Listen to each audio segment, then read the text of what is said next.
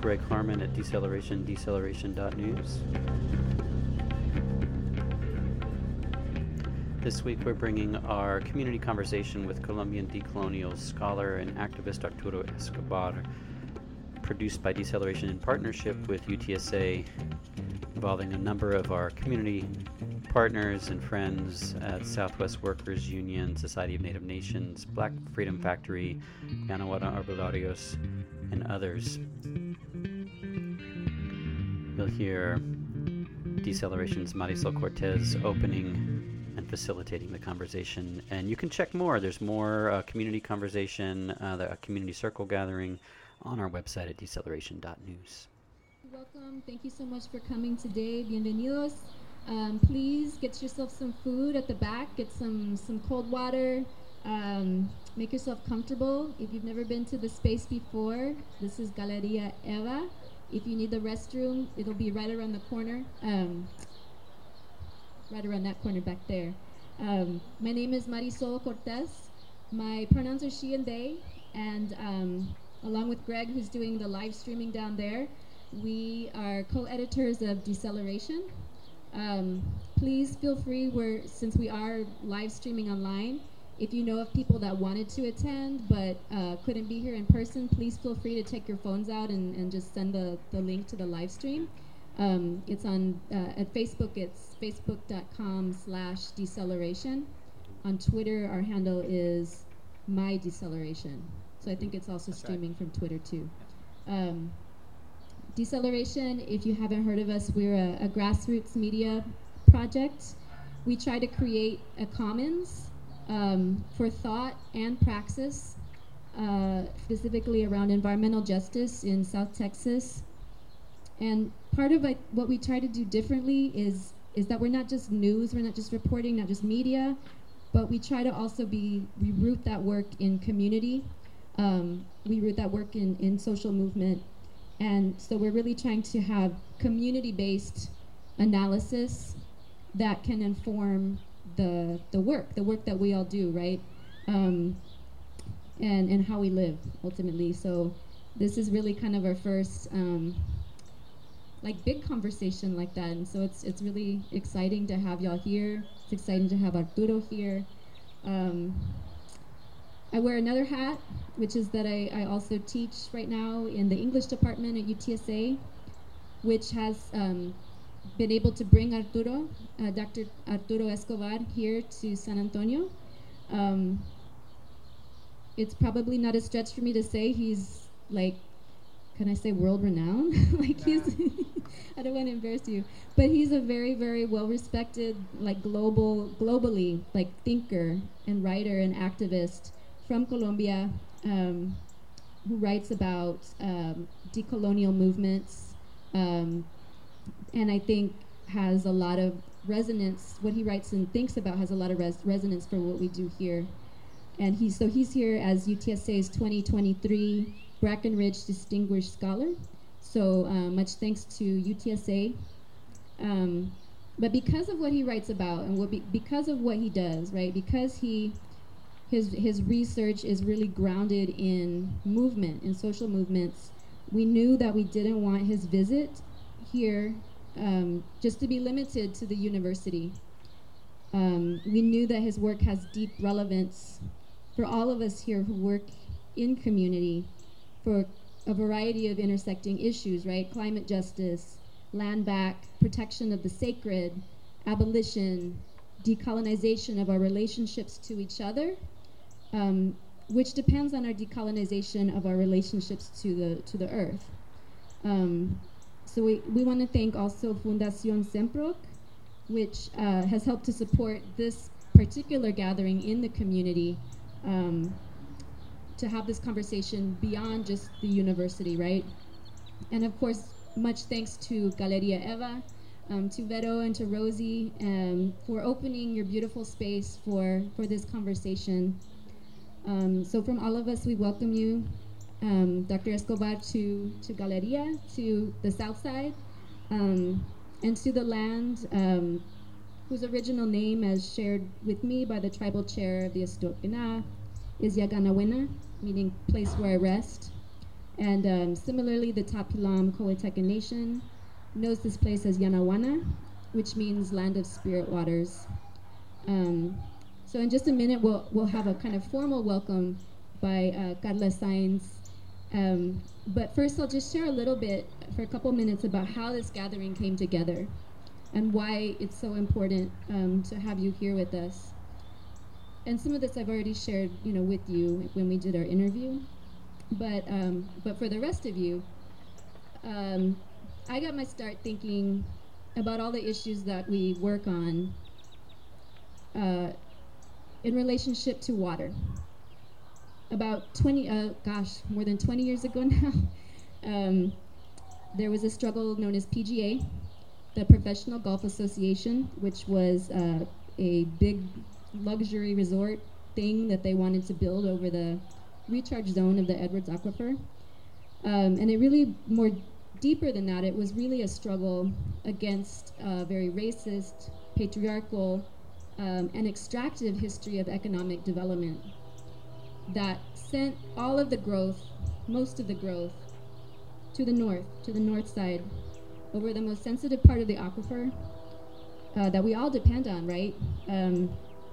By disinvesting from the city's poor and working class, brown and black neighborhoods.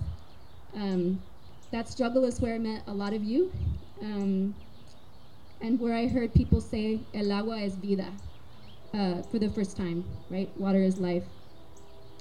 In the years after PGA, I learned from indigenous solidarity work that the local dynamics that we were fighting here are actually an outgrowth of a much longer continental and global history of settler colonialism, of plantation colonialism, of genocide, and enslavement, right? And so when I came back home to San Antonio to try to figure out how to use my education, how to use my writing, to use my research to further land protection struggles here, a lot of what I ended up writing about was the colonial nature of gentrification and about displacement as an urban land struggle. And the deep connections between our call for the right to the city and indigenous concepts of the rights of nature, los derechos de la madre tierra, and buen vivir, or sumak cauce. So it was in those struggles that I came across Dr. Escobar's work. So it wasn't in school, it wasn't in my academic work, it was in my community work with all of you. But when I did read his work on development and on alternatives to development, I saw our own work reflected there, in struggles for environmental justice, housing justice, racial justice, all of the things that we work on. And it gave language to what I felt like we had been actually doing for a long time, even if we weren't necessarily thinking about it in those terms. So to have him here to share some of our work and ideas, and then have him share his work and ideas in return, is really profound for me. And I hope this can be the beginning of a longer conversation in the community about how we put these ideas into practice here in this place, and ultimately about how do we live now amid multiple crises? How do we exit from terracide, which is a concept he'll explain? How do we shift into another mode of thinking and being and doing? So before we get to that exchange, Carla Sainz has offered to open our dialogue with a welcome. She is a visual interpreter whose work bridges 3 dimensions: nature, mind, and humanity. She's a public artist whose work is deeply engaged with themes of biomimicry, so learning, right, from our more than human relatives, and right now focusing, I think, on solitary bees. Originally from the Efe, she's worked closely with Tzotzil communities in Sinacantan, Chiapas, Mexico. So Carla, whenever you feel ready.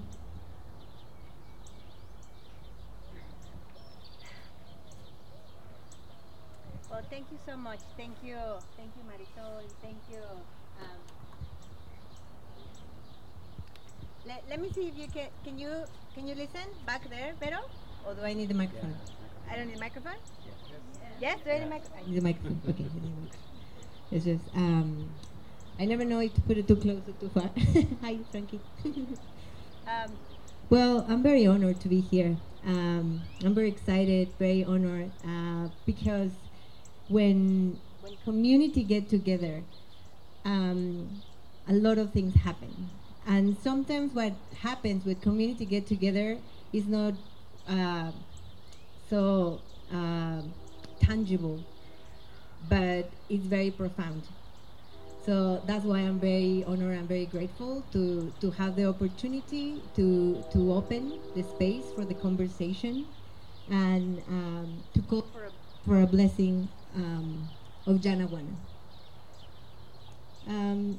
Today, I was thinking how to open a space, and I just went down the river, and I took my daughter with me, so I went down to the river, and then I was rushing, I was driving, very aggressive drivers, and I was just like, we need to get here. And I'm like, I'm hungry, I don't want to be here. And as soon as we got close to the water, everything changed.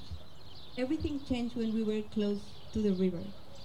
And we sat there, and I said, Mommy, what are we doing here? And I said, just doesn't matter, just listen. Let's say hello to Yanawana, let's sit here and listen what she has to tell us. And we sat there, and immediately we felt peace. We felt present. We felt so, I said, how you feel? And she said, happy, joyful. And everything changed. Everything, because we were there connecting with Yanawana. And I wanted to share that with our guest, with Arturo, because this land is the river. I feel that, and I see how the river está en las venas de los ancestros de esta tierra, and is in our, I don't know how to say in English, but está en nuestras venas, está en las venas de los ancestros de esta tierra, and that's why the river is sacred, but also it's sacred, and it can be sacred for you too. So I brought these stones for our guests, but you're also welcome at the end to look at the stone. So if you would like to take a stone, the Yanawana offer when we asked, and we found these stones, and so if the guest speaker would like to take a stone to receive the blessing from Yanawana, please just choose a stone, and then after the space is open, I would like to invite you to put the stones back, and then the person that is talking, sorry, I'm getting my back, just take a stone and talk. With that, just feeling that Yanawana is there. Can anyone hold the microphone for me? Okay, thank you, Greg. So to open the space, I think it's important that we acknowledge the diversity here, that in any ecosystem, because when we were down the river, sorry, Greg, I tell you when to hold. When we were down the river, there was the fire, the libellulas, dragonflies. The dragonflies, red ones, blue ones, and then the dogs came, and that ecosystem that is just there in the middle of the city is the heart, is Yanawana, and that diversity is also our community. We all have something unique to contribute to our community, And to open this space, it's important that we acknowledge the importance that every element of the ecosystem has. So to open this space, I want to invite you to be present, because that's what the river gave me today, the gift to be present. The gift to be present, and then when I was driving here in the traffic, the only thing I felt was the sun in my solar plexus, and I felt just that energy, filling up every bone, every hair, everything in me. And I just wanted to share that energy that I just collect from the sun. And then when I was driving, I turned into a street, and the name of the street was Sun. I was like, oh yeah, this is just all connected. We are all connected. So to be present, please, we're gonna just do a moment of being in silence for just a moment, and listen. Listen to your heart. Listen to your breath. Just breathe and be present with yourselves. Please close your eyes. Close your eyes. Give yourself that gift to be present. And listen. Everything around you. Nature is everywhere. We are nature. Give yourself the gift to be present.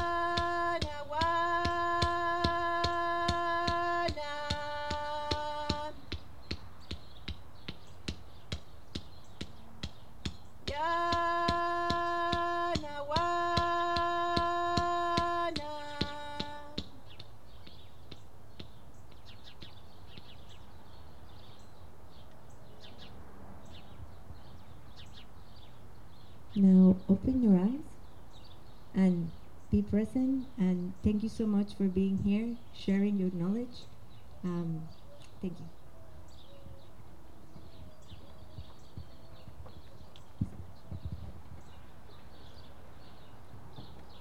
Okay, thank you, Carla, so much. So I'm going to introduce each person, and then if you want to take maybe 8-10 minutes to share your work, tell us about your work, and I think more importantly the ideas that inform what you do, right? Especially the work that you do around extraction, decolonization, land struggle, abolition, earth protection. So we'll go in alphabetical order by your first name and hello, and I'll read a little intro as well, just to open. So Diana Lopez, she, her, ella, is a Chicana who was raised in between San Antonio, Texas, and Rio Bravo, Tamaulipas, Mexico.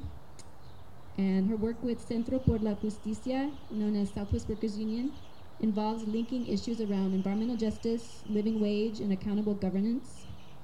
And she's currently in her 7th year as the executive director of Southwest Workers Union, where she's facilitating the birth of the Regional Healing and Resilience Hub project.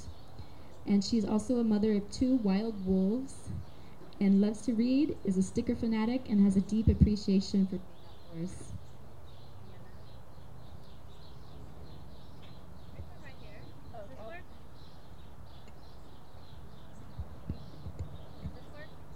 Does this work? Yeah. All right. Buenas tardes, everybody. Good afternoon. Thank you for welcoming me in this space and this work. So some of us know us as Centro, and some of us know us as Southwest Workers Union. Our government name is generally Centro por la Justicia, but our community name tends to be SWU, or Southwest Workers Union. And so I got involved a very long time ago doing health studies in my neighborhood. And so I grew up at the end of the runway on the south side of town between Kelly Air Force Base or the former Kelly Air Force Base. And that is how I grew up. I grew up with airplanes flying over my home. I grew up near Leon Creek. And at a certain point in my childhood, we couldn't swim in the creek anymore. I didn't know why until I needed a summer job. And I started doing work with Southwest Workers Union. And I never left, right? 16 years later, I'm still there. But one of the challenges that we faced was while the military base closed in 2001, and we were actually able to get the extent of what was underground, we started facing other issues. So the base transformed into one of the largest inland ports. Literally, the logo is planes, trains, and trucks, right? And so we started seeing an influx of a different form of contamination, right? And from what we envisioned. And part of that work is like, while we were able to shut down and transition, we were facing a whole new different problem, right? And we started facing issues around energy, right? It was a fracking site. It brings in materials that are then trucked out to different sites in South Texas, right? And so what our work was transforming in a different way. We had to kind of shift the way that we organized, right? And it wasn't just one issue, right? It kind of stemmed. I was thinking about this morning.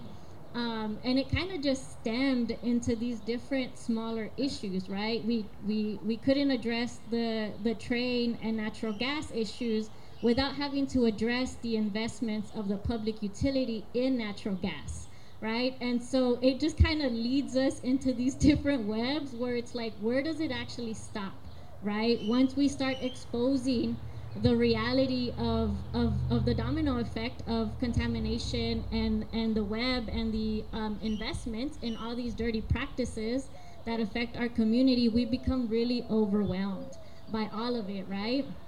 And so part of our work was well, what is the solution, right? What do we work on? How do we maintain ourselves and not burn out trying to address all these different things? And so my organization, we are historically a labor union.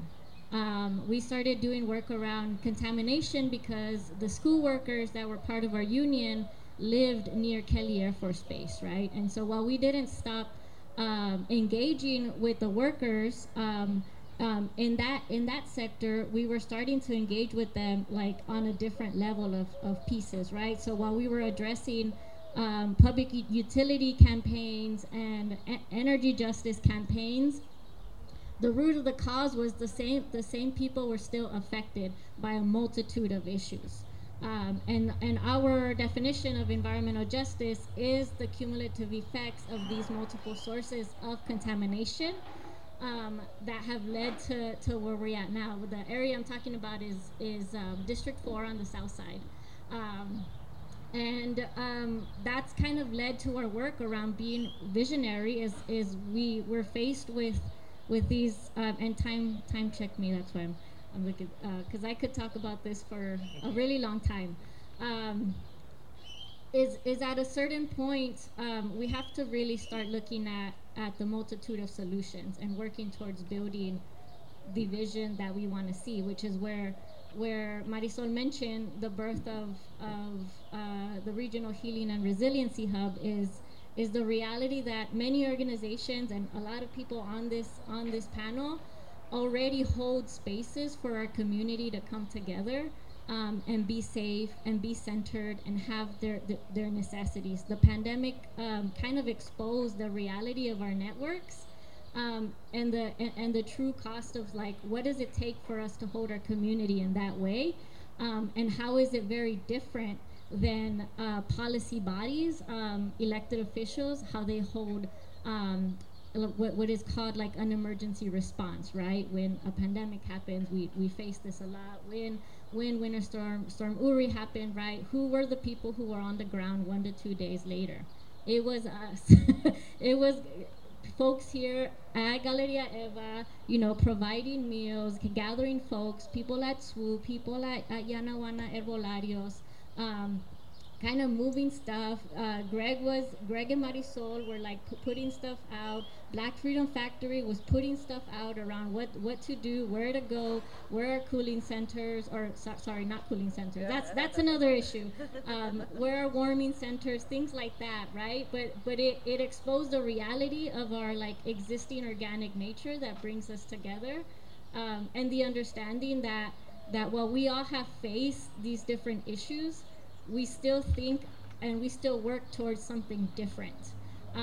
And while part of it is stopping sort of these bad structures, the other part of it is what are we going to replace it with, right? That gray area in just transition is like, this is the bad stuff. We know we don't want that stuff, but this is our vision over here.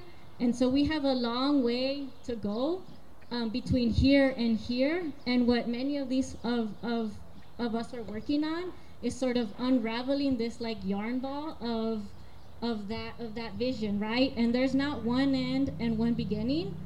There are hundreds of ends and hundreds of beginnings because everybody has a different strategy to reach this larger goal, right? And we're looking at things like basic drinking water, clean air, living, all these different basic needs that before we talk about beautification of our communities, we're talking about access to clean, safe drinking water and even a place to live, right? And so that's kind of where our work starts in a bit, is getting to that place of like just having these basic needs that have been stripped away and are continuing to be stripped away while still holding our community at the center.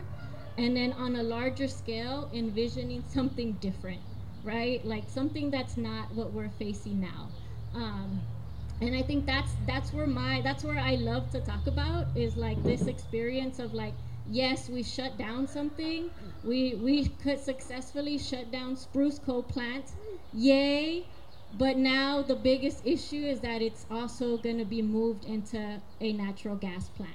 So while we pushed forward and we increased renewables in the past decade, we're still facing with these really big issues that it kind of makes it a little bit hard to even just say that's a victory, that's a yay, when we still have a lot of things to face, right? And so part of our work as organizers and part of my work in creating spaces, I love bringing people together because a lot of magic happens when you bring people together. There's folks in this space that I haven't seen in like 3 to 4 years, right? That didn't even know I have children. And so part of that reality is like we have to come together on a more personal level. It's about relationship building. It's about sharing spaces and sharing safe spaces and being able to say, funding, money, policy, it plays a role in our organizations, but more importantly, it's about the cultural connections that we all bring to the space, and how yes, we disagree on things. We will continue to disagree on things. This is not a utopia, but it's about how we work together and communicate to make sure that when we need to come together, we come together. And I could give Frankie a call, and Frankie gives me a call and be like, hey, this is coming up. Can we do this? Yes. See you next week. Right? And that's what really gets things moving, and that's what movement building really like flourishes, is when we're able to have these conversations and these relationships and mutual understanding that while we're addressing different issues and different work, what is coming together is that we all have a respect for the different strategies that we're taking, and that understanding that we're moving towards something that's different than the reality that we're facing now. And so my organization currently works through a membership-based organization. We run mutual aid programs, but they're really tied to our historical work. So we have a community garden, and we fought for access to fresh food And now we run a fresh food mutual aid program because we know that people at the base of their day need something good to eat. We're talking about the staples: papas, tomates, chiles, jalapenos. These different things that really don't matter, past different cultures, ages, generations.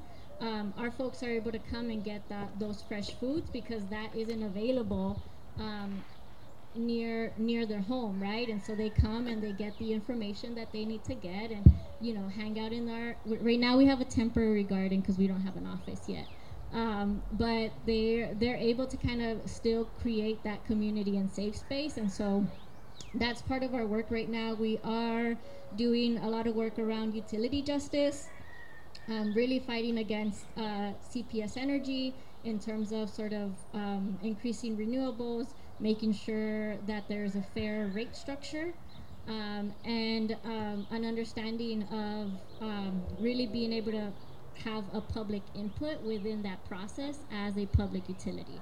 And so that's just a little bit of our work that we hold, and I'll close it on up. Thank you. Thank you so much, Dilo. Um, yeah, it's crazy to me. Like, yeah, I met you however many years ago. Met like I You think were 12 years ago. Yeah, you were like 20 or something. Like you were just a little baby. And it's really been amazing, like, to see SWU like develop and up, like to move away from like no to like yes, what do we actually right. So thank you for that. So next, Frankie Orona. He is Tongva and Chumash from California, Borrado from Texas, a husband of 22 years, a father, an entrepreneur, and an activist.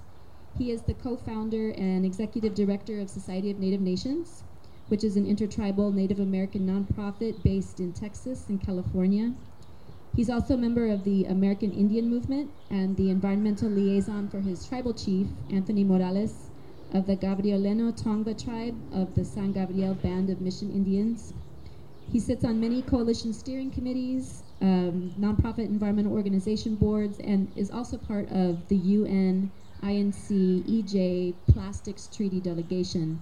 Frankie lives with his wife, who's, I saw her, yay, Maida, who's back there, and their children here in San Antonio, Texas. Yeah, haku haku.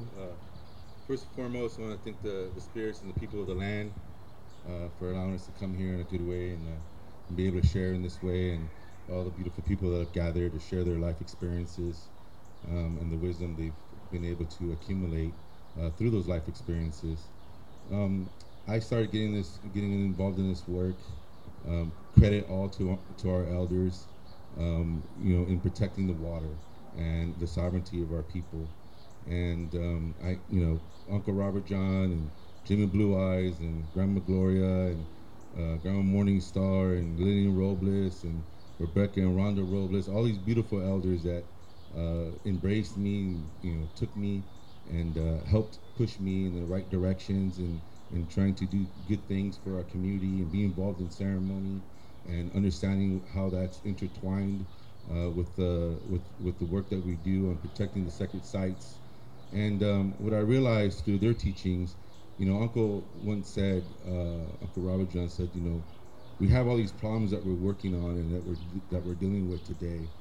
And he said, what did you think was going to happen when we started sucking death out of the ground?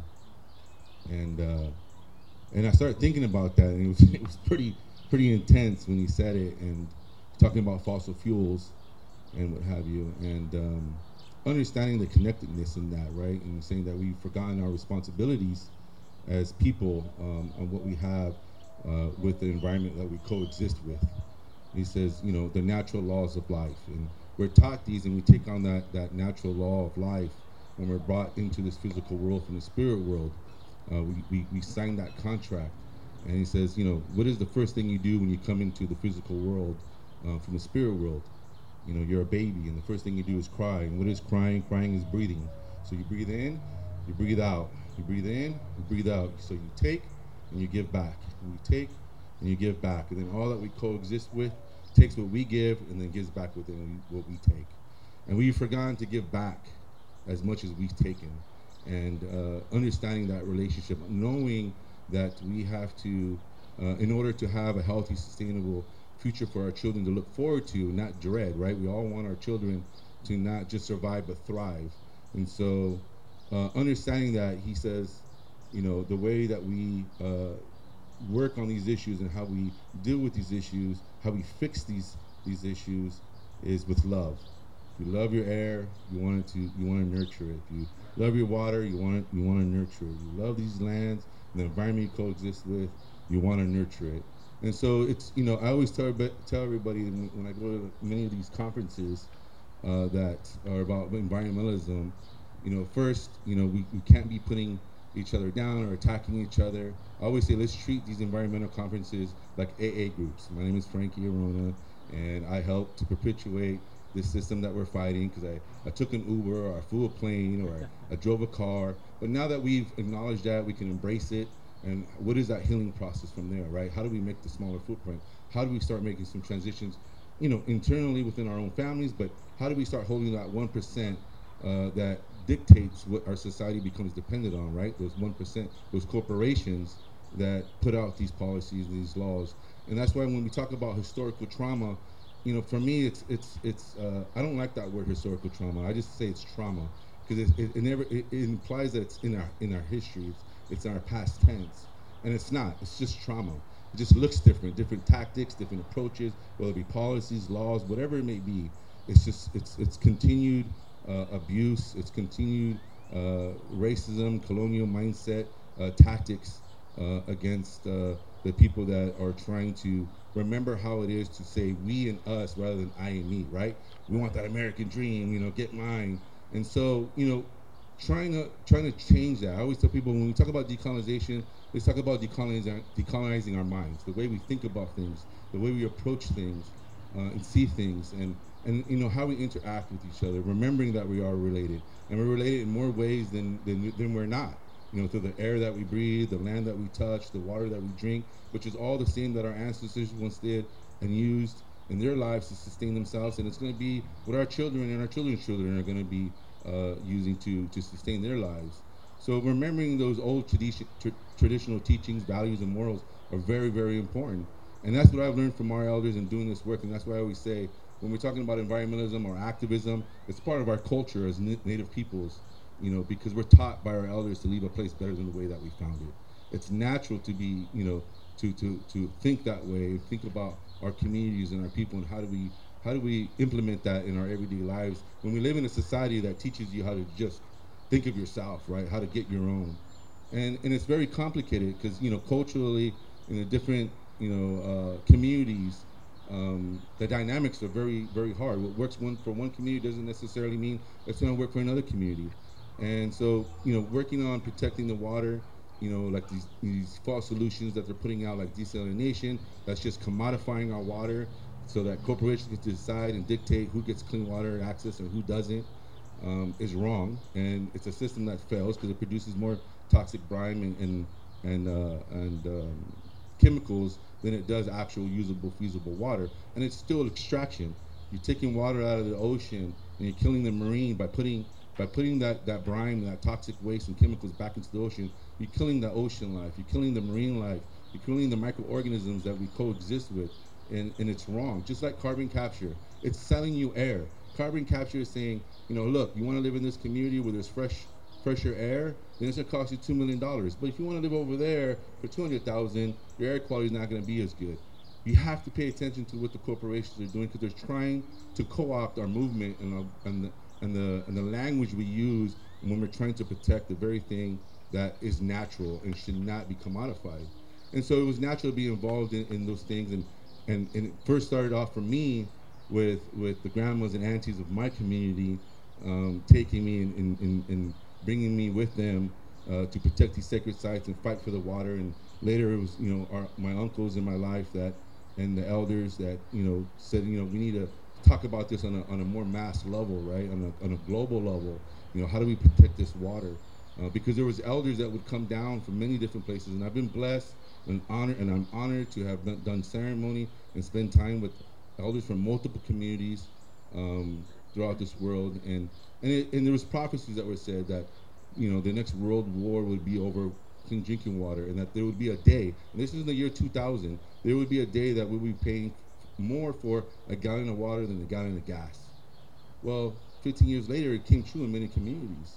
So for me, I think of my children. I think about how I don't want them to be having to pay $30 or $40 for a gallon of water in the future, or relying or depending on corporations to decide whether or not they get clean access to water. It shouldn't be commodified. And so fighting for those natural resources, knowing that they have their rights, to coexist and have a healthy, sustainable future, and realizing, like my brother Juan said one time, says, we need to be reminded that we are the water, we are the land, we are the air, the environment, and ourselves, we are the same. We are, without a healthy environment, we can't have a healthy future, and we won't have a sustainable future for our children if we don't start making the changes that are necessary today. And that's why I always tell youth, if you don't feel that we're taking care of business now, if you don't think that we're doing what we're supposed to do or not do today, then hold us accountable. Hold us accountable, because we need to start thinking about what we leave behind. And so, yeah, a lot of the work that we do is local. We're working a lot on the issues related from the Permian Basin, from the extraction, all the way out to the Gulf and to exports, and the petrochemical industries now doubling, tripling down on production and manufacturing, especially because of the pandemic and what it in heightened when it comes to plastics production. And it's a huge threat. The plastics, the petrochemical industry is a massive threat. Most people don't know that 99% of plastics comes from fossil fuels. It's a cracking process, and one of the largest cracker plants that exists is in the Gulf. It's in Corpus Christi, where the city has already determined last year that 75% of their water is going to go to industry, not to residents or not to human consumption, to industry. And the desalination plant that they're proposing is going to go 100% to industry. So you can only imagine what their projection is for more manufacturing build out and infrastructure build out along the Gulf here in Texas. And with the IRA bill that was pushed out, that was supposed to do all this good, it sacrificed the Gulf. It sacrificed Texas, Louisiana, the Appalachians, and Alaska. Environmental justice does not mean sacrifice a few for the many. That is not environmental justice. And we need to make sure that we're aware of those things and know that, the industry is turning more of our communities into sacrifice zones. And in places where the national average is 3 to 4 times higher when it comes to cancer or, chronic lung diseases and respiratory issues. And those things are important because people are trying to stay in their communities and live in their communities where they're losing, 5 to 15 years of their lifespan for just wanting to stay where they grew up. That's wrong. There needs to be accountability. There needs to be equity, and how all the decisions are being made when it comes to where these infrastructures are being built.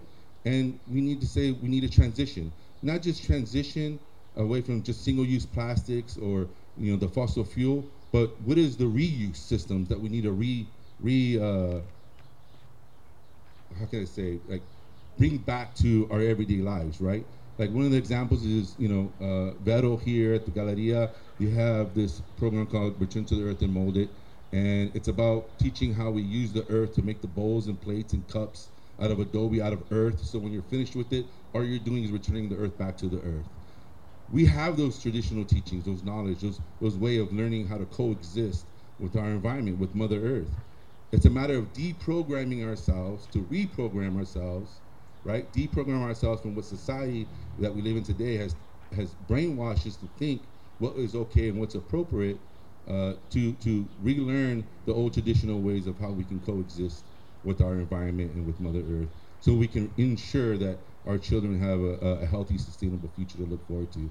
So all these things are intertwined, and the petrochemical industry, the fossil fuel industry, they put out a lot of rhetoric, and it's all intertwined from the extraction, what I call the death cycle, not life cycle, the death cycle of what the fossil fuel and petrochemical industry does, from extraction to transportation, whether it be, pipelines, railroad, trucks, whatever it may be, out to the Gulf and out to exports, or in the manufacturing of new plastics production.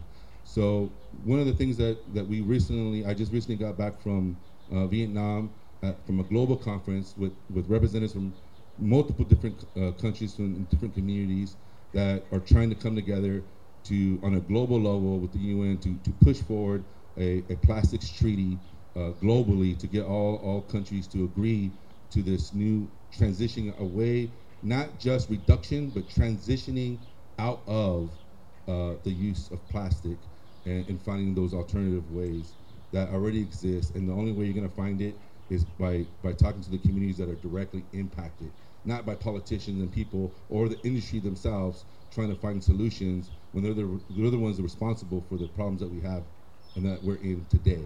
So yes, it's great to hear the different minds and different perspectives. It was great learning from so many people from all over the world, because again, what works in one community doesn't necessarily work in another community. And discussions like this with people like this that give their heart and their spirit and know what it is to give of themselves, time out of their life. The most precious gift you can give to another human being is time out of your life, because you don't get it back. And so that's a gift. And so I just say thank you for that gift and sharing to each and every one of you, and I appreciate being here. Thank you. Oh. Thank you so much, Frankie. So next, Kimiya Factory. Her pronouns are she and her. She is the president and executive director of Black Freedom Factory, which is an organization that encourages data-driven activism, redefining professionalism for BIPOC, LGBTQIA+ communities and youth, and dismantling racial inequity across the state of Texas. She is the Central Texas Regional Organizer for Black Voters Matter, and also a participatory action researcher around police accountability and the school-to-prison pipeline. And she's also a former participatory action research fellow for Southwest Folklife Alliance, and identifies as a queer, indigenous, Afro-Latina. She's a recurring political commentator for South by Southwest, CNN, MSNBC, ABC News, The Griot, and has been featured in the New York Times as well as the local Texas news media. She's also graduated UTSA, where she got her BA in political science and led and co-founded there the movement Change Rape Culture, challenging Title IX policies regarding structural violence and sexual misconduct at institutions across San Antonio. And she continues to advocate for reproductive justice as a national speaker for Planned Parenthood. So Kimiya, thank you so much. Testing. Oh, okay. Hi, everybody. My name is Kimiya Factory. I also want to take a second to just acknowledge the space that I'm sharing with everybody on this stage. A couple years ago, when I decided to advocate for survivors, I never would have dreamed. And I think that's the beautiful thing about dreaming. So I work now solely what I know that my calling is abolition, a future without prisons, a future that disregards and accepts incarceration on a mass level, on an international level, where the future is transgender, where the non-binary and fluidity of humanity exists. It took a lot of work to be able to sit here and claim being a queer, indigenous, Afro-Latina. My tribe is the Wichita and affiliated tribes in Anadarko, Oklahoma. And my mom is Puerto Rican, very proud Boricua woman.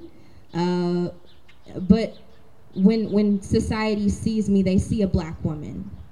And when I interact with youth in San Antonio who are multiracial, who are Black, but speak Spanish and have a yearning to reconnect to our ancestors, I think about the anti-Blackness within the Latinidad.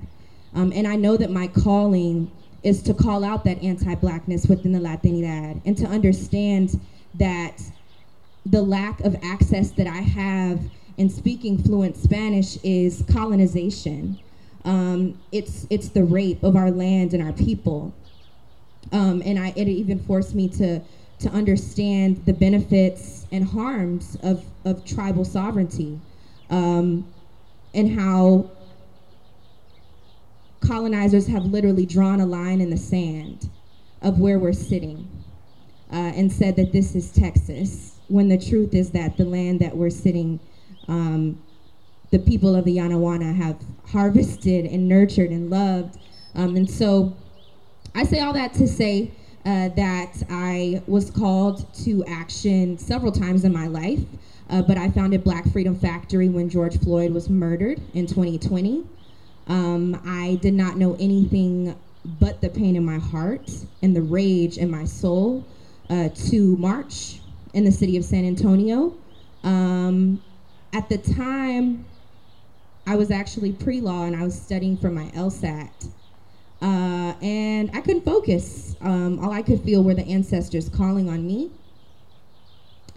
And Black Freedom Factory was born. And I had no idea that through the founding of Black Freedom Factory, I would have to confront not only the anti-Blackness throughout the world, but the anti-Blackness in San Antonio.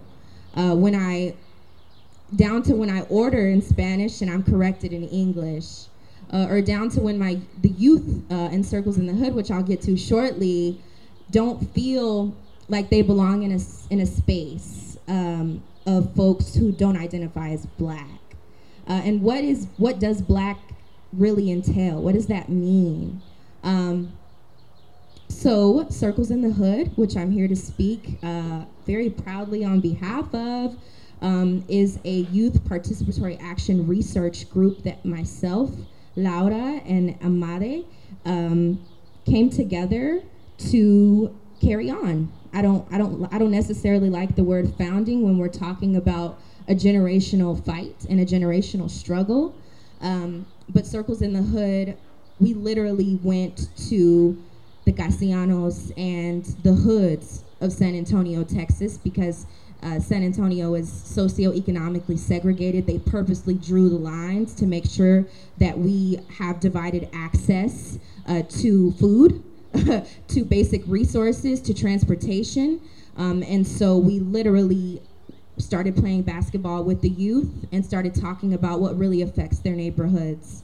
And what that turned into was circle keeping, the círculos, and the practice and the way of the people who really harvested this land for it to be able to exist as what we now know as San Antonio, Texas. And so it was beautiful. It happened quite literally overnight.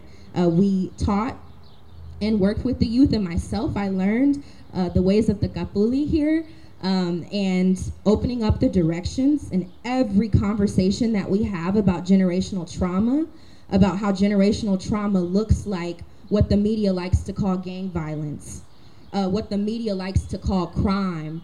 These are all aspects of generational trauma that are ultimately results of colonization, and anti-Blackness and xenophobia and transphobia and homophobia in this land that we like to call America, which is stolen. So myself, Maria, and Laura work with the youth on imagining a future where we plant maize in space, where we say, you know, the future of liberation looks like whatever you imagine that to be. And so I'm really honored to be here, and I feel like I'm lost in my words. But I also have the honor of interacting with youth who face the generational trauma of mass incarceration, who are the children of undocumented immigrants, right? And who fight for the narrative of their generational future and fruition in their going to school, in their experiences in their classroom, being told not to speak Spanish. Even Yaretsi was like, I want to hold circles at recess. And she was reprimanded for holding a healing circle at recess with her peers, for wanting to heal her peers, hearing about the traumas that they endure in their classroom. And so Circles in the Hood is the future. It's everything that I answer to. And I realized that the youth are the future. We can call ourselves adults, we can position ourselves in research, we can point to the statistics, but the truth is every single time that I talk to one of the youth in circles in the hood, I am corrected. Every single time. I am humbled, and I am honored to carry on the work of our ancestors who planted several seeds. So that is the capacity that I sit in today, and I am looking forward to the conversation. Thank you so much, Kimiya. I just think the work that you're doing is incredibly prophetic and profound. And when I learned you were 24, I was like, and then we have Maria C. Turvin from Yanawana Herbolarios. Maria, whose pronouns are she, is a two-spirit American indigenous woman of Nahua ancestry, whose maternal line comes from Guanajuato, Mexico. She was brought up learning the art of energy healing from her mother and cultivated her love and relationship with our plant relatives at the hands of her maternal grandparents. She studied plant medicine for 28 years and is a practicing clinical herbalist who combines traditional indigenous practices with Western clinical herbalism. She's also a teacher, a street medic, a musician, an activist, and the founder and executive operations director of Yanawana Herbolarios. Hello, Kwali Tonali, everyone. Okay, yeah, I'm sitting here listening to all of my colleagues and just, I'm so happy to be here this evening. So, we're supposed to talk about, I guess, our work. I guess I'll say the story of how I began my work before I get into my work. It's not a story that I tell very often, honestly. My first medicine actually is music, not herbalism. I sang before I spoke. Way before I was ever actively a practicing herbalist, I actually would do, healing through my voice, and so that was, the path that I had assumed I was on. And I was raised in, a mixed, so to speak, culture. I'd say culture on one side, lack of culture on the other side. My paternal line, is European descent, German and English, but no connection to cultural tradition there, right? Because my father was raised without cultural tradition there. So, but in my mother's side of the family, very immersed in cultural tradition, but as I say, separated from context, as many indigenous folks in our community are. Like I knew growing up that I was Nahua, but I also knew it wasn't something that we talked about, right? We just didn't talk about being Indio, And so everything, all of the medicines that I were passed down were passed without context, right? And it's one of the conversations that my mom has had, and that I feel like some older Mexican indigenous folks have had in the community of like, what, I'm not supposed to be proud of being Mexican? It's like, no. I understand, Mexican's just a nationality, You're indigenous, and yes, you're Mexican indigenous, but you are so traditional. You were raised without your context, and you were raised without your context deliberately. So that I would be here today. Your ancestors took that context when it became necessary to, to preserve our existence, And so I find that in doing this work, right, we are reclaiming the context that was taken from us in cultural genocide, right? Because we are still here, so we can't say genocide, right? But cultural genocide, right? So we're reclaiming our context and thus reclaiming our power. So when I was 19, I drove across the country with my family, and at that time I was, convinced that like music was my path. But we, going through, we happened to visit Dene territory, and I just thought it was probably some of the most beautiful land I had ever seen.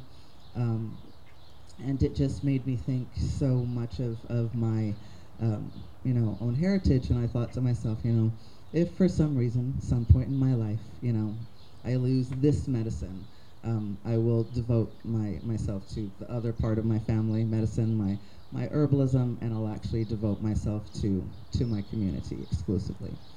So years later, I got pregnant with my hijita, who's sitting over there, and I knew that I wanted to raise her traditionally, but of course veiled in context still at that time.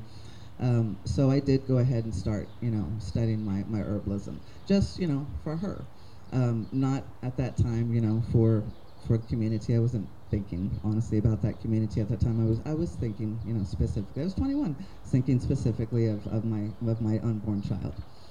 And so as she grew older, my plant medicine, my connection with my plant medicine brought me even deeper connecting to my heritage. And as plants have so much wisdom to share, they are themselves, living beings with their own language and songs and innate wisdoms. And it made me want so much more, not just for for her future, but for the future of all of her classmates, and of my nephew who was getting ready to be born, and of perhaps grandchildren and nieces and nephews I'd have one day, right? And so I would always think that as I would pass down these teachings to her, again veiled in context, but teachings to her and to to other children that came into my path, into my world. So when Standing Rock happened, during that time I was doing operations directing work with another organization working in Native communities, and not just Native communities, but in any community that was vulnerable, right? And when Standing Rock happened, the best way I can describe it is I literally felt the drum beat in my heart, and it was as if a hook was placed in there, and I had no choice but to go. And so I told the organization I was with at that time, hey, we're going up to West Virginia.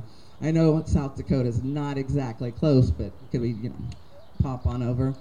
And he said, if you raise the money, we can. So I raised $6,000 in 3 days, and I said, can we go now? And he said, sure, let's go. And so we went up and we established the Medic Healer tent in the Sacred Stone Camp at the behest of Linda Black Elk and LaDonna. And it was, I've had this experience a few other times, but to live with such purity of intent, such intentionality, such mindfulness, with every single person within that community having their role, and knowing that needs would be met, and acting both, individually autonomous, but autonomous as an entire community, and interactive as an entire community, and moving with this one beat, and just before we went to Standing Rock, when I was in West Virginia, I did one last final, concert, so to speak. I did not know at the time, really. So while I was at Standing Rock, I lost my voice. I ended up losing my voice because of that. There was a lot of chemical overspray. A lot of people developed a very severe upper respiratory infection that honestly no herbalists were successful in treating immediately. None of us. And as a consequence, I did lose. Pretty much I've still regaining my voice, but at that time I had a 3.5 octave. If you know anything about music, that's impressive if you're a singer. And I pretty much went down to 1 octave and completely lost my voice. So I was like, so I guess it's time. And I pretty much, quit the organization that I was with, and I was like, I'm going to go do this work that I'm supposed to do. And so I didn't have any funding, At that time, I didn't even have a nonprofit structure. I ended up being gifted a nonprofit structure, a few months later. But I just literally had my herbs and my medic backpack and a few friends that I was like, hey, you want to go do something? And they were like, yeah, let's go do something. And so we started by going to the San Antonio Food Bank, and for me saying, I have a feeling which side of town needs the most help, but which side of town do you see needs most help? And they're like, east side, and I was like, thought so. And so that was where we started our work. We started our work on the east side with the Ella Austin Community Center, with the seniors specifically. And we started out initially, right, just focusing on, reconnecting our elders to the knowledge that they had lost, and interweaving it with these, Western healthcare systems that they were now trapped in, right? And then from there, we, started working with San Cultural Arts with the children, introducing the children to so crazy to the idea of nature, and that nature was alive, and that grass that they would mindlessly pluck out was like, would you want to pluck out your friend's hair, And so developing this awareness, and around that time we, decided to do a week of clinics, and then the community was like, hey, we really like this, you bringing us back this traditional medicine, could you give us more of this? So then we started the People's Clinic, and we still didn't have a headquarters, so we started doing, partnered up with what was the women's, Martinez Women's, and now it's in Powerhouse, and with St. Luke's Baptist, and with Casiano Homes, and with Confluence Park, and with Eco Centro, and with some community areas out in Floresville, because that's where I live, and then the pandemic hit, and so then we had to modify then, because everybody shut down, and so then we moved to a tele format, and started doing clinical work over there, and doing little mini classes that we'd put out, or educational blogs, or just really long Facebook posts that we thought would be educational and helpful. And we realized, oh, hey, we used to see all of our unhoused relatives at the People's Clinic, and now we're doing teleclinics. So then we went ahead and grabbed our backpacks, and then the street clinic was born. So then we, started doing our street clinic work, and then people started pretending that the pandemic had ended, and we ended up getting a headquarters because, by this time, me and some of the other people, like, the material stuff from YH was taking over our homes, and so we're like, we should get a headquarters. And I had already been forming a relationship with somebody for years, to work on just the right property that I knew when the time would come, because I knew that where I wanted to go next. Because the thing is even though I just started these things when it's like so to speak, when my voice went. I had actually been dreaming about these things, since Pat was about 8, 9 years old. And I'd always kind of made plans, in my head of how it would go, right? And so I was like, let's do the next step. It's land, but it can't just be a place, it has to be the land. Because it's actually not the structure that's important, it's the land. Because ultimately everything that we're doing within our work is tying to the land, right? And so then we were able to get this beautiful 5 acres of woods with creek access on the east side of San Antonio, really easy for you to get to any part of town. And we're like, okay, let's start working towards a community outdoor safe space, because we know the pandemic's not over. So as we were preparing the space, we continued on with our our street medic work and our phone clinic work, and we creating a formula that we distributed thousands of bottles for free to the community to help give them the best fighting chance against COVID. And so then we created this space for the community and opened it back up to the community, bringing them in with our Indigenous Land Management Project. So that project is pretty much where we are rematriating our lands, creating food forests, clearing out old plants that have died, from drought and storm and lack of loving care, and allowing natives to come back, and creating a healing space for the community to be able to experience, connection to the land,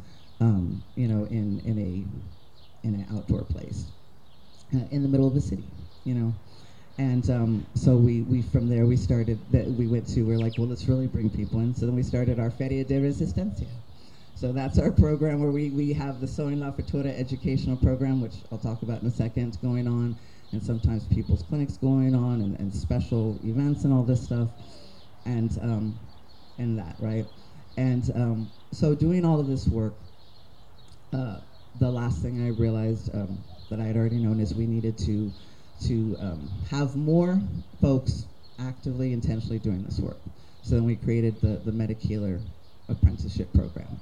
And I have 6 apprentices that are going down a path of 3,500 hours worth of work that includes doing clinical herbalism study, and doing emergency medicine surgery skills, and Indigenous land management. But the most important thing that they're doing, the thing that ultimately I think is most representative of all of our work, and weaves throughout of all of our work, is a program that we call Burn It All Down, Addressing Systems of Cultural Oppression.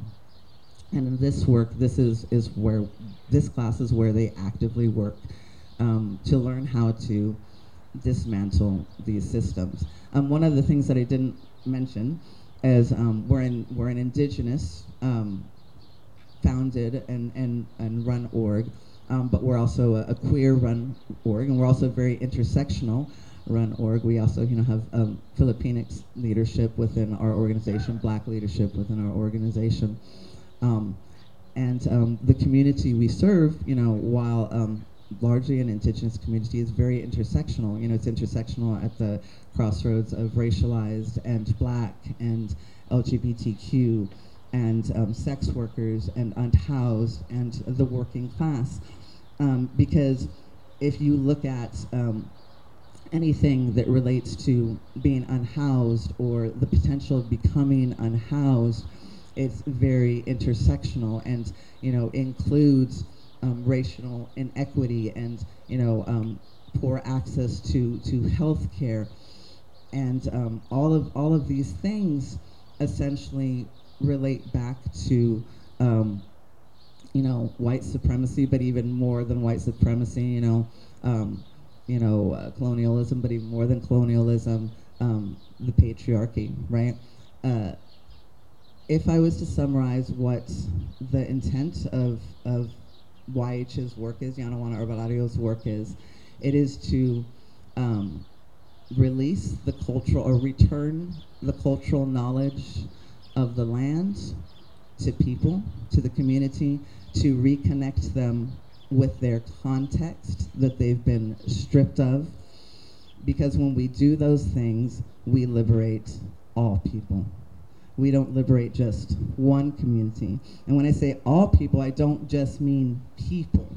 I mean that we actually liberate, these plants that are right in front of us, right? We liberate that rooster that was on the roof. We liberate everybody because we've returned to living in agreement with the land. We've turned to the spirit of reciprocity, of living relationally with each other.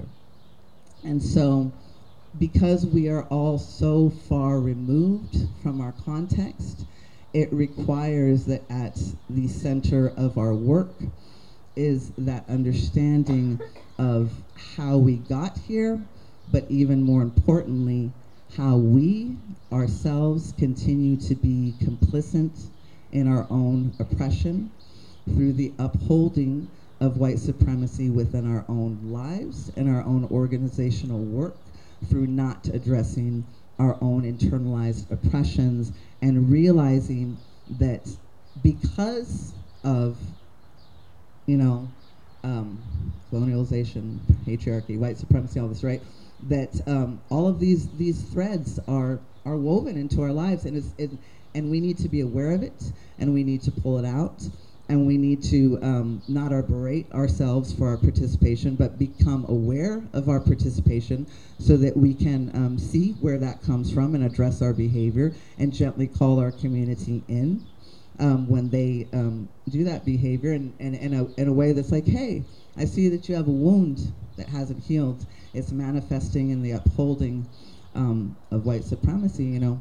Maybe not that way, because they might be like, whoa, but you know what I'm saying.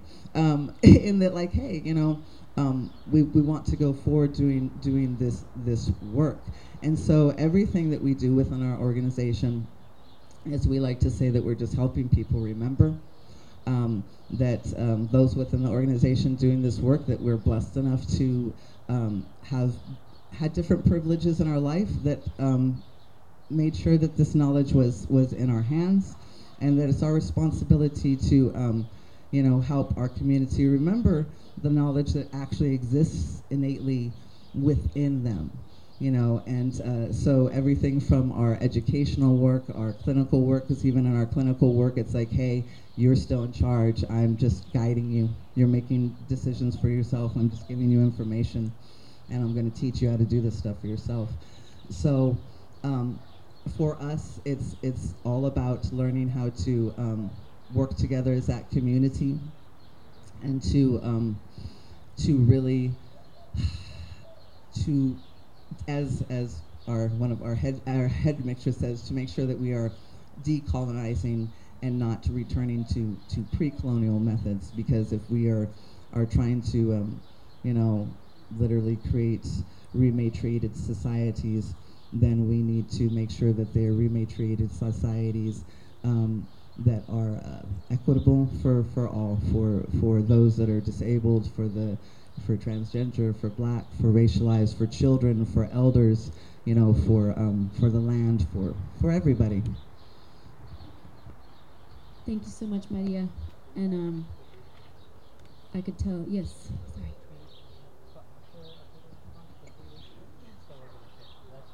So yes, we're gonna hear from Arturo, and then we'll take a few minutes break. There's food, and we'll regroup. We'll regroup down here together in a circle. But thank you so much for your work, Arturo. If you want to maybe just respond to what's been shared here with your own work, right, and ideas as they resonate, as they you know, points of connection, points of divergence. But yeah, thank you so much for being here. Okay.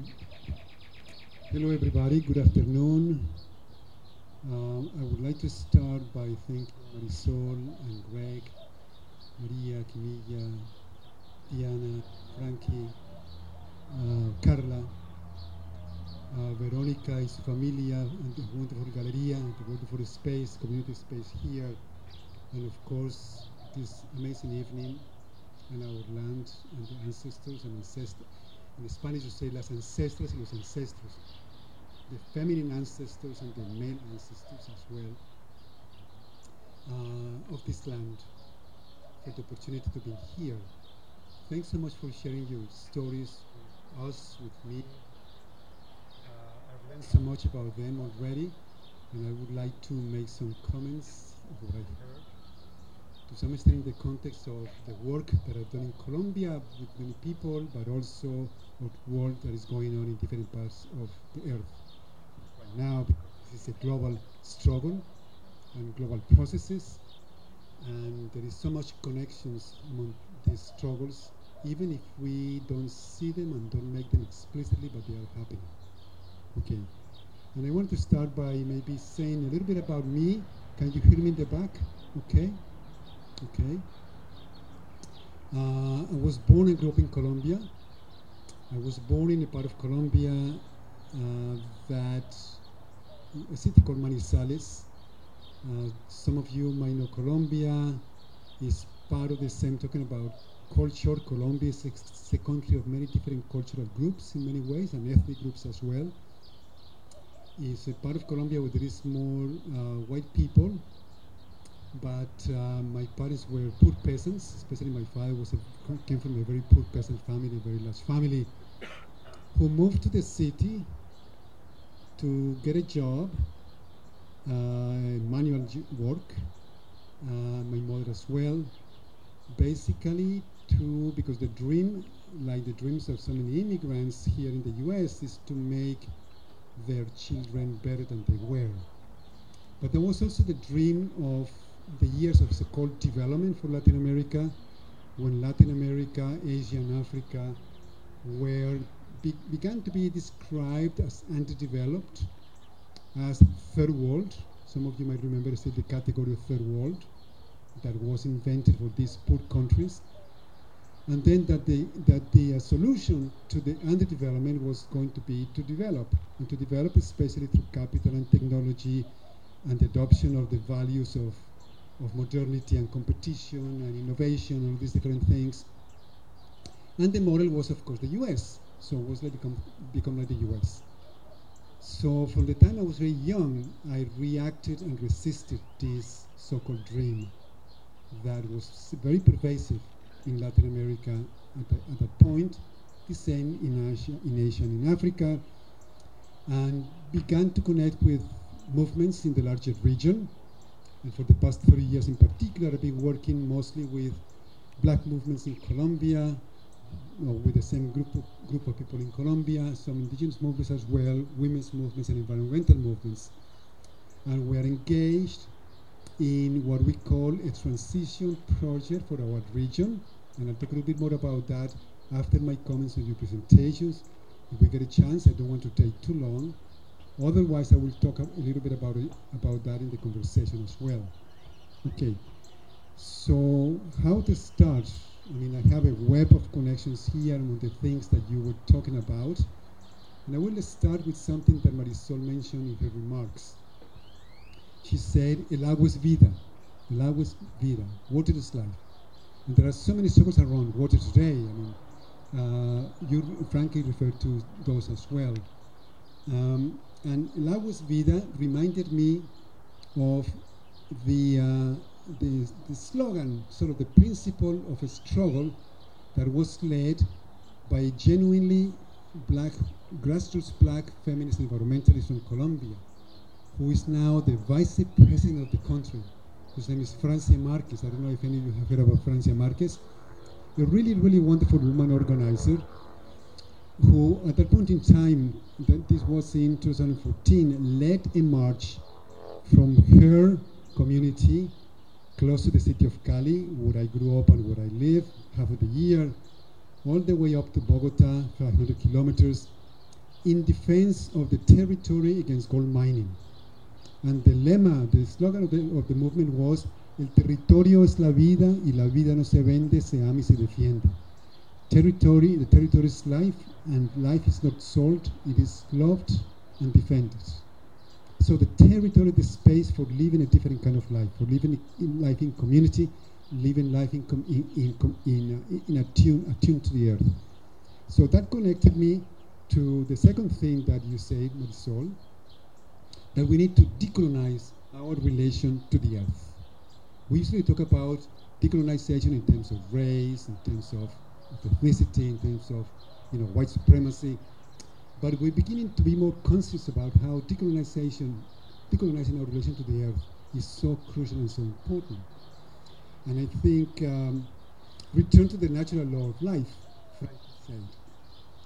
And that reminded me of what is that we need to decolonize in the last instance. We need to decolonize the human. And the human, I arrived there through the work of a wonderful Jamaican writer whose name is Sylvia Winter. She's very difficult to read. She writes in a very abstract way. But one of the main points that she makes that it really is, I think is really powerful, is that today, worldwide, to a greater or lesser extent, we're all trapped within a particular view of the human. The view of the human that arose and developed in the West, that she characterizes as the human as a view of the human as secular, separated from the sacred, liberal, that believes in the individual, separated from community, and the humans separated from nature and superior to nature and in it to dominate nature. Western and bourgeois is a class view of life. It's a human that believes in private property. It's a human that is competitive, aggressive, dominating of nature, and all these different things. And if we really listen to what she's saying, we have to realize that yes, we're all, we're all connected to these networks of this created by this kind of human, this vision of the human. And hence that we have to liberate the human as well, to deprogram ourselves. I think Frankie also mentioned that. From that kind of humanity, view of the human, to reconnect with a different view of the human, that is what? What is it? And there are ideas that are coming around from all different kinds of movements that are connected to place, that are attuned to the earth, that are more relational, that acknowledge the interdependence of everything that exists. And this is the wonderful Southern African principle of Ubuntu. If you haven't come across Ubuntu, you should look it up. Ubuntu, U-B-U-N-T-U. Ubuntu, which is a principle of I am because you are, I exist because everything else exists. So the principle of radical interdependence is now the basis, because it's the real foundation of life. Life, not as we have learned from that human from the West, from the modern West, the dominant human. Life is not based on separation between humans and non-humans, anthropocentrism, or between the sacred and the secular. Life is sacred all around, all throughout. So that's the connection to decolonization of the earth. The question of how do we live now? How do we live now then is the question that we're all confronted. The question of how do we live against terricide, against the killing of the earth. And the concept of terricide comes from a wonderful indigenous intellectual from South America, from the Walmapu, which is the Mapuche territory in the southern part of South America, which is Argentina and Chile. When she says, they coined this term called terricide, meaning by that the killing of the earth, but not only the killing of the physical ecosystems, but also the killing of the spiritual ecosystems, the knowledge ecosystems, on which the survival and the life of indigenous peoples, but also every human being depends on the earth, on that knowledge and spiritual ecosystem. So we have to keep that into attention. We're working in a way against terricide. We're working for a different kind of human. We're working towards a different kind of building community. And then I'll talk a little bit about the economic aspect of that as well. So it is a different way of seeing life. Some people call it a different narrative of life. The life that acknowledges the communal, the place dimension, the interdependence, the fact that we need to care for the web of life out of which all life comes. And we'll talk about that in a minute as well. And so if we are trapped in this story of separation, this story of the human as dominating the earth, as individual, as aggressive, as competitive, and that's the way to succeed in globalization and in global markets. But we need to succeed in communities. We don't need to succeed. We don't want to be successful in globalization, in global capitalist terms. So how do we do? And one of the words that have come across in a very strong way in the last decade or 2 decades is transition. So we need to transition, and some of you say that. And the first thing that we're thinking about transitions is that transitions are always already happening. In all of these resistance movements, in all of the things that you have shared, in all of the movements that people all over the world are engaging with, transformative alternatives that to a greater or lesser degree are small or large or whatever size, they tend to be smaller, but tend to be radical and transformative. They tend to go against hierarchies. They tend to be anti-patriarchal, anti-racist, decolonizing of the relationships between peoples and with the earth. That in all of those alternatives that are happening today in many different parts of the world, the transitions are already happening. We can think about organizing better for transitions, and we do, and we will. And I think the connection that we're making here is part of that weaving of alternatives, weaving networks of alternatives. And one of the key processes that we have been noticing worldwide is the increased realization of the need to create convergences and convergence spaces among or across networks of alternatives, or networks of alternatives. And we've been looking at how these are sprouting in different parts of the world, and there are several already global networks of alternatives. So we don't see them. Why don't we see them? Because they are not broadcasted in the news. They don't make it to the news because the 6 o'clock news, only report on the state of the toxic systems with which we live. And it is mirage. I mean, the news continuously, day in and day out, cheat on us by not telling us that there is other ways of being and doing and healing that are emerging worldwide, that they should be also reporting on. And the alternative media to some extent do, but we need better media strategies also to make them known and to help them thrive. So that's the part about how do we organize for transitions. And there will be much more to say about that, but as I said, I don't want to take too long, and I already took longer than I wanted, and I'm just beginning, but I'm going to say just a couple of things about each of the presentations to end, in addition to this. Growing up with airplanes and with military bases reminded me that the process that is ongoing, and you know this much better than me, is the process of occupation. The occupation from the conquest of America on in this part of the world.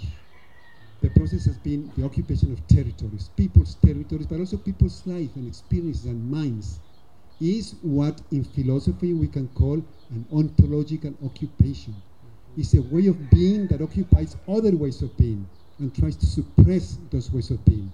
That's coloniality. And decoloniality is how do we try to emancipate ourselves from that ontological occupation, a worldview that occupies other worldviews, and that deem those other worldviews inferior or untenable or non-credible alternatives to what exists, or second-hand, or detrimental, or primitive, or what have you.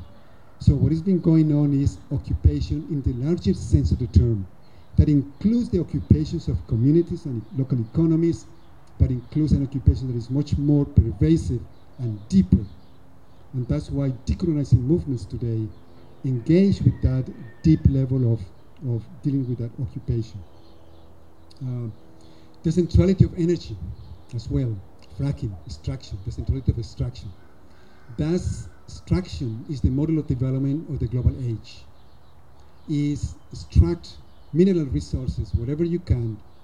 The Americans are doing it, the Chinese are doing it, the Europeans are doing it. The larger countries from the global south, Brazil does it in Latin America, South Africa does it in other parts of Africa. It's a global logic of extraction, because extraction is the key to global capitalism, to global corporations maintaining the rates of the huge, obscene rates of profit, to create the obscene levels of inequality that they have created over the past 50 years. So that the last 70 years of so-called development and globalization have coincided with the increase, an exponential increase in inequality worldwide and within countries, including in the US, and the amazing increase in the spoliation, destruction, devastation, and destruction of the earth, and sort of pillage of the earth. So those two things. So an energy is central to that. And they are now selling us from the north the energy transition, corporate transition, energy transition, not a just transition. We need to differentiate those two transitions. A corporate transition a decarbonization of the North at the expense of the global South, at the expense of the territories, the indigenous territories, the Chicano territories, the African American territories, the territories in Africa, Asia, and Latin America, where the strategic minerals are going to be extracted, when the great plantations of oil palm for biofuels are being planted now, hundreds of thousands of hectares, people being displaced all over the place. Lithium, molybdenum, coltan, all the strategic minerals are being extracted from the global South, supposedly to feed and support the decarbonization of the global North. So the false solutions that some of you mentioned, like the green economy, green markets, carbon trading, are false solutions. They are not real transition, energy transitions, but we need to pursue these ideas about a just transition that is just also for the global South. Okay. There are a few threats that for me are super important, that some of them came up here, but I see very clearly in many parts of the world. The defense of water is one, the threat of water. Struggles for food sovereignty, for the sovereignty over food production. How do we reclaim our ability to grow our food, our ability to make our lives? Because we have given up our ability to make life. We have given it to corporations and the state and experts and supermarkets and all these different things. We don't know how to make life anymore, most of us. So here we have the chickens and we have the herbs and we have communities that are thriving, regaining the ability to make life, and that's super important today. So that's the threat of water, the threat of food sovereignty, obviously the threat of environmental justice, gender justice, race justice, global justice movements is also very important across all of these transition movements. The envisioning, the visioning and dreaming of how futures could be otherwise and how we can create those futures today is so hugely important today as well. And I was reminded of abolitionism, which is one of the most radical visions of a life beyond the current life that is destroying life. And I was reminded me of, many of you probably know, the Combahee River Collective Statement Manifesto, which is a beautiful manifesto of a collective, a black women's collective in the 1980s, I believe, right?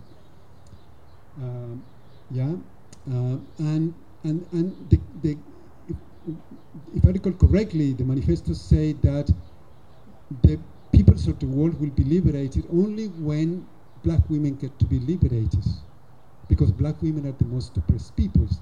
And in a similar way, we will have a liberated world, a different world, a human world, in a different sense of the human, only when prisons are abolished. Because only prisons will be abolished when we are able to create, to remake the world, to redesign the world in a very radical way. In a way in which makes prisons and a thing of the past. In a way in which racism is a thing of the past, exploitation is a thing of the past, all of the isms that create the possibilities for crime to emerge as the crime that is a crime punishable by those in power and recognized as crime by those in power. Then when that disappears, when those conditions disappear, then there will be true liberation. So that's the radicalness, for me, of abolitionism as well, which is also a beautiful view of interdependence, that we are all interdependent, that we cannot feel free and liberated until everybody is free and liberated. And finally, I really spoke for a long time, no? No. You see? Okay. Finally, care and healing. That also came strongly. And the care and the healing of the web of life. The care transition in many ways is the practice, is the set of strategies to bring about the healing and reconstitution of the web of interrelations that constitute the bodies and landscapes and territories and communities that we are and that we inhabit. So in this new approaches in design studies, which is a very different view of design from the conventional one, completely different, that I will be talking about tomorrow. We define that kind of design, which is a relational design from interdependence, precisely as a praxis or a practice for the healing and reconstitution of the way of life. And that's what we all have to do. That's what you all are doing in a wonderful way. That's what we've been trying to do in Colombia, in our project, Transition Project in Colombia. And the aim, obviously, is to mobilize larger groups of people and communities for new ways of dwelling on the earth. Because after all, it's about dwelling in a different way, in a way that is earthwise, and in which humans and the earth can finally coexist in a mutually enhancing way. Okay, thank you. Thank you so much, Dr. Escobar, and thank you to everybody that spoke. I'm just like crying the whole time. So thank you very much for all your work. So at this time, thank you so much. Rosalia brought food, so we have food at the back. Maybe we can take a little break, grab some food, grab some aguas frescas, and then we're kind of like at the time where we thought we would end, but maybe those who need to leave, don't feel like you can't. But if you want to stay, we can circle up and just continue the discussion more kind of free form. All right, thank you. Thanks for hanging with us. I hope you enjoyed this conversation. We all found it highly inspirational and motivational. And if you are interested in networking with us, weaving your way into our world, check us out at Deceleration.news. We have a support page there. We've got links in that area to, you can become a Patreon supporter. You can send us a note that you want to meet. You want to interested in being a community advisor, helping us with our bookkeeping, our events, and increasingly we're looking for good freelancers and writers and essayists and in all artistic media. Thank you for being here.